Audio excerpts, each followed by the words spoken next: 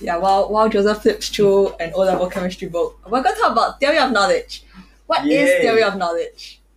Theory of knowledge provides an opportunity for students to reflect on the nature of knowledge and on how we know what we claim to know. So that's from the IB website. It aims to make students aware of the interpretive nature of knowledge, including personal ideological biases, and whether these biases are retained, revised, or rejected. What is TOK basically? I would simplify it to say that it is a simplified version of what philosophy is, and particularly epistemology, which is about how we know what we know. Yeah, but at the same time, it's very diluted because it's to cater to tertiary students. Yeah. And we break the TOK down into areas of knowledge, which includes things like mathematics, natural sciences, human sciences. What's the big four? History, ethics. History, ethics, natural sciences, human sciences. Yeah. I think some people say it's math also. Yeah. And then also ways of knowing, which is different ways to process this knowledge. So that includes things like language, or sense perception, or imagination. Or reasoning. How it worked was that throughout year 5 and year 6, we had a series of lectures that would introduce us to different areas of knowledge and different ways of knowing. Or it would be in the form of tutorials. So either be lectures or tutorials. And the teachers, I guess, would try to engage us with different activities or different discussions to try and make TOK more engaging and insightful. Honestly, right, TOK is the kind of subject is either you enjoy it a lot or you really don't. So I guess it's interesting to learn something new because it's not something you, I mean, if you're not from IP or AC and MG, but it's TOK is something new to you. It's, I guess, an interesting way of looking at new things. Okay, so now let's discuss which TOK questions we chose to do. So Richard, which question did you eventually do for your TOK essay topic? The question I did was question 3. Too much of our knowledge revolves around ourselves, as if we are the most important thing in the universe. Why might this be problematic? So I chose to write about the natural sciences and ethics, and like very natural combination would be natural sciences and history, for example. And ethics is I think it's an area that almost nobody chooses to write about. Why are people more inclined to write about history and natural sciences in the essay? Well, okay, I think is that they're both objective but to different degrees, right? So natural sciences is a very easy example of objectivity, right? We think of science experiments. We can repeat it, we can do it over and over again to prove that this will happen when you under certain conditions. But there are also subjective areas where we cannot fully ascertain that it is because of this factor lah. So in natural sciences, we do this thing called abductive reasoning, which is to eliminate possible explanations by conducting experiments, although it is not as strong as deductive reasoning, where if A is true, B must be true, like we see in math. So that, like, natural sciences are mostly objective, but there are subjective aspects to it. Whereas for history, it's a mix of abductive and inductive reasoning, right? So we can get some insight into what historical figures thought at the time based on their actions or what they said, but we can never truly understand it fully. So these are areas that are pretty familiar and easy to talk about. Yeah. So the theory of knowledge presentation and essay requires you to utilize different areas of knowledge and real life examples to it's part of the necessary part of the assessment. And your essay may also specifically state that you have to mention 2 areas of knowledge, in fact. So what Richard has been talking about is explaining why people tend to choose 2 contrasting, perhaps, areas of knowledge, because they're easier to compare and contrast when you're writing your essay. But yeah, Richard, you're talking about choosing natural sciences and ethics. So why ethics? Okay, I love ethics. Ethics is my favorite AOK. So I was reading this thing about this guy called Peter Singer, who was like, animals should be ethically equivalent to humans. Yeah. Okay. So yeah, it's about animal rights and stuff, and ethics has a lot of interesting questions. Like, for example, there was this so in utilitarianism, it's basically to maximize happiness for everyone overall. And there's this example where there are 5 patients who have families and will die without an organ transplant, and then you are the doctor, and your neighbor is homeless, drunkard, whatever. Nobody loves him, and he has 5 organs that are perfect matches. So, and no one will miss him if he's gone. So, is that according to utilitarianism, the best thing to do would be to kill the guy, harvest his organs, and transplant it to like those 5 patients. But of course, many people will see that as crazy, right? Yeah. So there's no like really perfect ethical theory, and so it's quite fun to debate over it and see why these ethical theories might be imperfect, and like what fundamental reasons, for example, self-centric thinking, that might have led to that. Yeah. So you talked about choosing your areas of knowledge, right? Mhm. But why did you choose that question for TOK itself? So okay, I was kind of deciding between question 3, which is what I end up doing, and question 4. Can I just say like question 4 and 6 were the easiest ones, but it's super boring. I didn't want to do those. Ouch. Okay. It was boring. Okay, it's boring. It's Yeah, true. it's actually boring. A lot of but, people chose question 6 because it was the most straightforward to do. It's not straightforward. No, actually, I think It's not question 4 is straightforward. more straightforward. Question Question 4 4 is is much more straightforward. yeah, because you can't write because reliable knowledge and certainty, a lot of people can complicate. Yeah, It's very shady. it's very like philosophical. Gray. Yeah, Yeah. there's a grey area between. It's not just black and white for reliability and certainty. For all those listening on the podcast, please just Google TOK questions IB 2020 to understand what we're referring. But you look for a question that is exciting to do or safe to do. Actually, it depends what type of student you are. Mm. Some students are like in it for the A. Some people are in it for the experience. I'm in it more for the experience. Honestly, I'm in it more for the experience than the grade. I just didn't want to do boring questions. Anyway, if you do boring questions, no, it doesn't guarantee an A also because That's true. Yeah.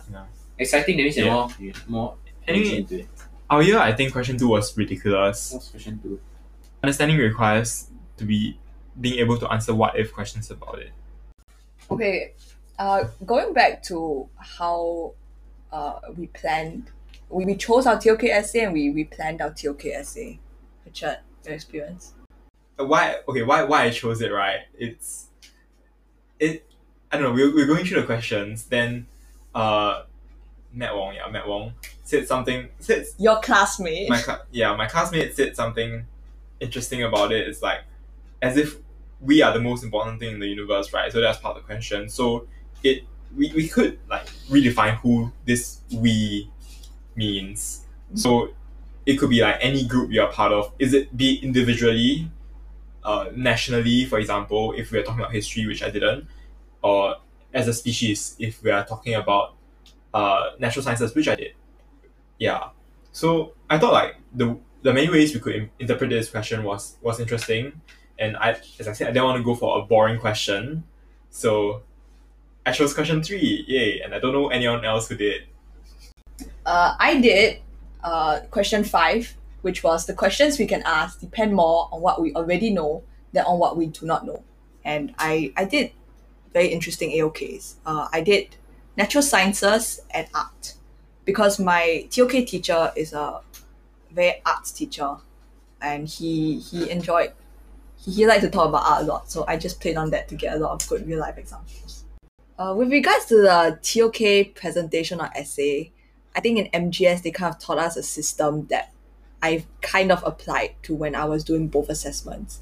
So firstly, start by brainstorming by writing as many keywords or as many random ideas as possible that you have on a piece of paper. And then from there, branching that out into key points, into salient points that you can use for your assessment. So in my introduction for like my TOK essay or presentation, I would interpret the question, or I would interpret whatever topic I wanted to talk about, and give definitions, especially for the essay. I just want to focus a bit more on the definitions part. So essentially, the most important thing I find is to distill the question into what it means, like in terms like philosophically, I guess. So the question for my question it's a nice quote that brings across the idea. Too much of our knowledge revolves around ourselves, blah blah. So the question, we can distill it into why might knowledge produced by Noah-centric processes, basically centric to yourself, be unreliable or harmful. So the unreliable or harmful is why it covers the problematic part, for example. So TOK is really about how you understand the TOK essay is about how you understand the question and how you fit the real life examples to demonstrate what you want to demonstrate in your question to answer your question. Yeah. Yeah. Yeah, and to add on from there, once you have definitions, you have a clearer understanding of what kind of knowledge claims that you want to make. Knowledge claims are essentially the key points, kind of like part of your thesis statement that you would use to segment your essay or presentation. And then from there, you can use your real life examples based on the areas of knowledge of your choice. And always try and give a different perspective, either through the point of a counter argument or by comparing and contrasting your two areas of knowledge to give a more balanced account to your essay. Which is why you want to choose contrasting AOKs in the first place. If not, you're going to be repeating the same thing over and over. Like, for example, if you choose natural sciences, human sciences, you're going to talk about a scientific method for both. So yeah, it's going to be repetitive. So point of contrast or point of comparison contrast that you can use is things like methodology. So are they measured? Are these two AOKs measured in a similar way? So ways of knowing, essentially. Yeah, ways of knowing. Yeah. Overall, I think my TOK presentation was pretty fun. You could do it either solo or in a pair, and you generally had much more freedom to choose what you wanted to talk about. I don't think we had any criteria at all, right? Yeah. TOK presentation, you had to formulate your own knowledge question, and it was generally quite broad on whatever topic you wanted to talk about. So you could talk about what you're quite interested in. Yeah. Whereas for the essay, you were constrained by the 6 questions that are given to us by IB. So I enjoyed the presentation a lot because I could talk about things I was interested in, but I didn't really like the essay. Yeah, but I think for presentation, an example of a question you can get for presentation is, the example is like, to what extent does intuition play a role in the acquisition of knowledge? Yeah, or it can be more specific in scientific knowledge, in historical knowledge, yeah. Yeah, so intuition is a way of knowing, and scientific knowledge or history is like an area of knowledge. So that's one way you could formulate your knowledge question. Yeah, so you can really choose what you pay into. Yeah, in contrast to Izzy's experience, I honestly prefer the essay a lot more because there was some kind of guidance as to like, and the ideas posed by the questions are also tend to be more interesting depending on your year. I don't know, but it's just me lah. But the questions that students come out with is usually more boring than the questions which IB can come up with. That's true. That's very true. Because how creative can we come up with questions when we are just students, especially in the first year of learning TOK? But then for IB, the question that they ask are truly interesting. So I mean, honestly, right? If for outsider point of view, for a person who has never learned TOK, if you really want to do well for TOK, I guess you try to force yourself to get interested in the subject. If you are not interested, but if you're interested, then just go on with it. But for me, I think I spent too much being not interested in TOK in year 5 that really cost me in my year 6. But you never know. Later I get A for TOK. But really, if I'll urge anyone who's listening that you guys should really just try to get interested in TOK. Try to listen, pay attention in lectures. Get yourself a TOK textbook. Is that such a thing? Yes. Yes, but why? But it costs too much money. You should just find one online or something. Or just look for your seniors. Richard, Joseph, any thoughts about benefits of TOK and its connections to the real world? I mean, obviously it's very, very applicable to the real world. Yes. I mean, it's about, as much as a lot of people say it's not about philosophy, but you take a look at it, it's almost like it. So, yeah, and TOK is very applicable to your life. I mean, if you want to know about how and why you know the things you know and in what ways you learn it, I guess it's interesting. I mean, I never knew that there are different ways of knowing and there are different areas of knowledge. I mean, so much knowledge in the whole entire world, you can group it into different categories. It's quite interesting way of it's basically changing your perspective of how you know what you know, basically. I how do I say, I find this interesting, but I found it out there was interesting a bit too late. But yeah, so I urge like anyone of you listening, just start to get appreciation for TOK or get appreciation for any of your subject that you don't really enjoy. How do you get appreciation? I don't know, just I guess do not focus too much on the maybe some of the bad sides you have about TOK, like maybe it's too complicated. Actually, I don't really think it's okay. Maybe it's complicated to a certain degree, but it isn't really like philosophical that you cannot have a firm grasp of it. Actually, you can if you really think about it. Yeah, Richard, any advice? I guess like to add on to what Joseph was saying, like don't think of TOK as philosophy because philosophy is so heavy and like you get intimidated. TOK is noob philosophy. Yeah. TOK is a simpler form of philosophy. The teachers agree with that. Okay, but other than that, I think that to enjoy TOK, you try to write what you want to write first instead of writing to score. Writing to score, you can do that in your draft. So after when you're fine tuning it, like you look at the rubrics, like how can I make this little bit more solid in terms of marks. Yeah. But I would also like to think of TOK as a general writing course, and like I guess TOK teaches you how to reason, which will be helpful no matter what you want to do, and it teaches you to be a better writer, structure your arguments a little more clearly. Yeah. Because it honestly it's not very easy to structure your arguments, especially in terms of like TOK, because TOK isn't like your normal arguments like you have in your essays in English. Expository writing is a bit different. You have to explain your reasoning and figure things out, which is one of the reasons why I would say that IB is a bit different from A levels. In fact, very different from A levels because it's a subject that you are made to take lah. So not only will it help you in your essay writing skills, but the fact that TOK is more like a philosophical type of subject is completely different from what you expect from an academic subject. You really have a better world view of everything and what you think about it. Teaches you to distill your ideas. Yeah. This podcast is sponsored by Isabel's Blanket. Isabel's Blanket, totally not dusty after this recording. Joseph left, so we are filming this segment in a different setup. Very different setup. I love history. Right? Yeah, Richard really wanted to talk about learning SL history in IB. Yeah. So I'm obliging him to talk about SL history. No, that was not the agreement, but okay. You really love history. When do you first do you study history all the way throughout secondary school? Yeah, I did. So actually it was kind of I was kind of like I just went with the flow, like I knew I didn't want to do trip science because I hated electricity and physics, and I wanted to take biochem lah, and the only combination that was available to us in Sec 3 when we chose combis was biochem and history. So I just took history. I wasn't bad at history. Yeah, I went in. I didn't do well in Sec 3. I did well in Sec 4. Yeah, so I decided I love history. Let's do history. And I guess I came in like expecting not to get a 45 because of history. I guess. I don't know. Oh, but history is a risky SL. Is it not?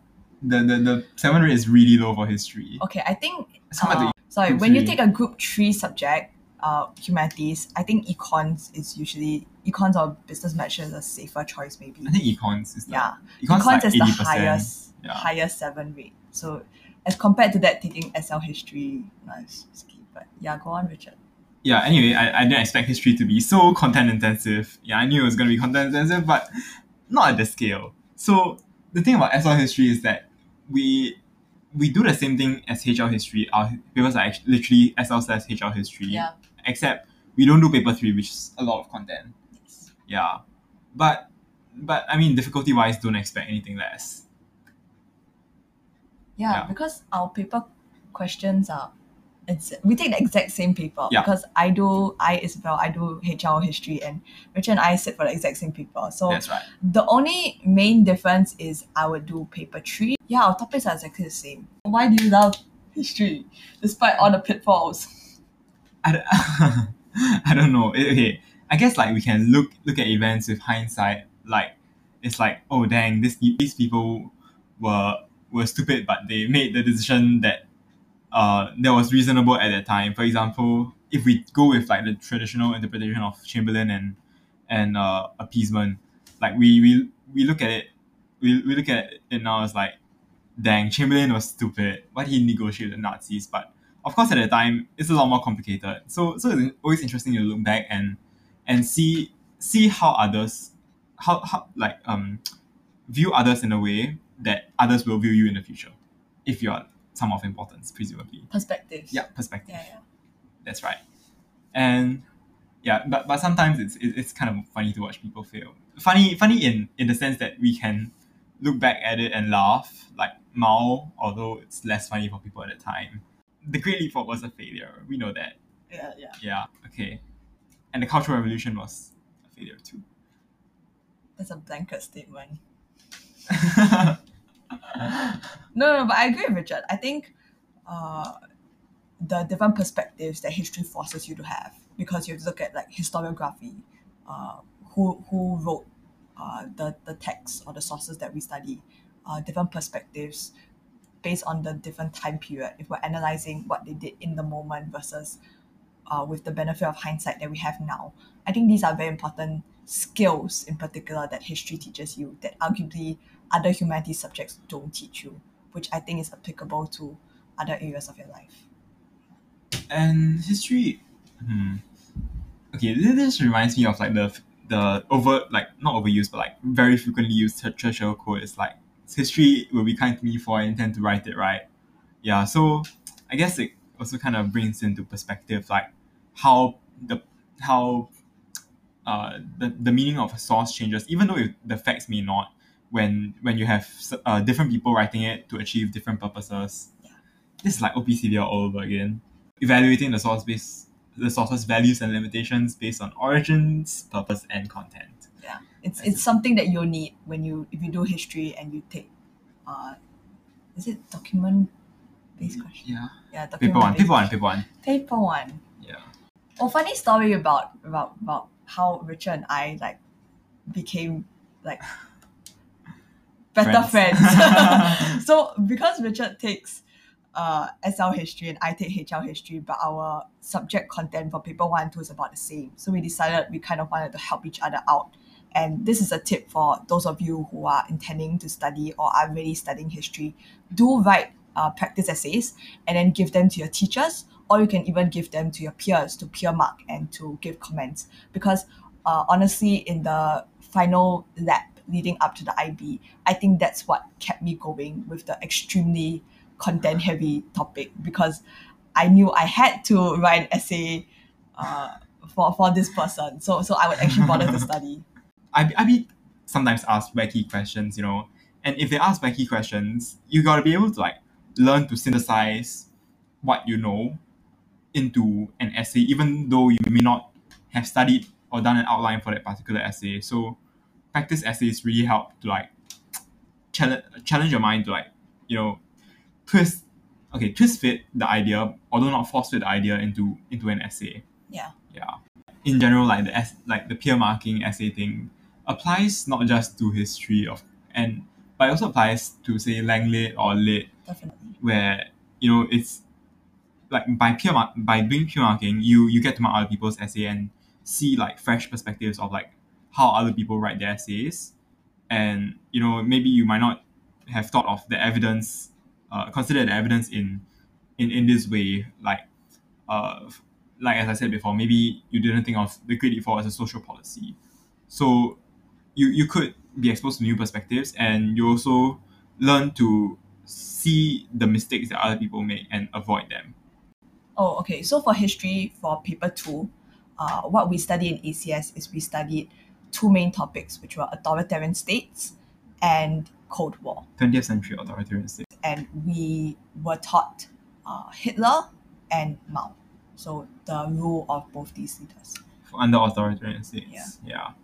So I thought authoritarian states was really interesting because it allows us to see the same policy in different lights to achieve different purposes. For example, we can talk about the Great Leap Forward. We can see it as an economic policy where Mao tried to get the country ready for war and tried to turn China's economy into an autarkic one, or we can see it as an exercise in social control, where people were organized into communes with like CCP cadres in each commune controlling them. So yeah, we can see like different ways of the different aims of their policies and impacts too lah. Yeah. Yeah, definitely. Okay, my last question for you would be, would you recommend history as the SL subject rather than econs or another safer kind of SL? It's really hard to say. I must say that I have no regrets taking history, but it really depends on your interests and your goals. If you don't like history, don't take history. If you like history more than econs, take history. History is a challenging subject. Not to say econs isn't, but history is definitely a challenging subject. It's not for everyone, and I'm glad I took it. So you don't have regrets? I don't think so. That's good, that's good. Yeah. I think you have to evaluate whether you want to play your IB years safe. Are you just aiming for that 45? Or are you also aiming for that kind of maybe more holistic outlook where you want to grow in certain skills and just pursue what you're interested in?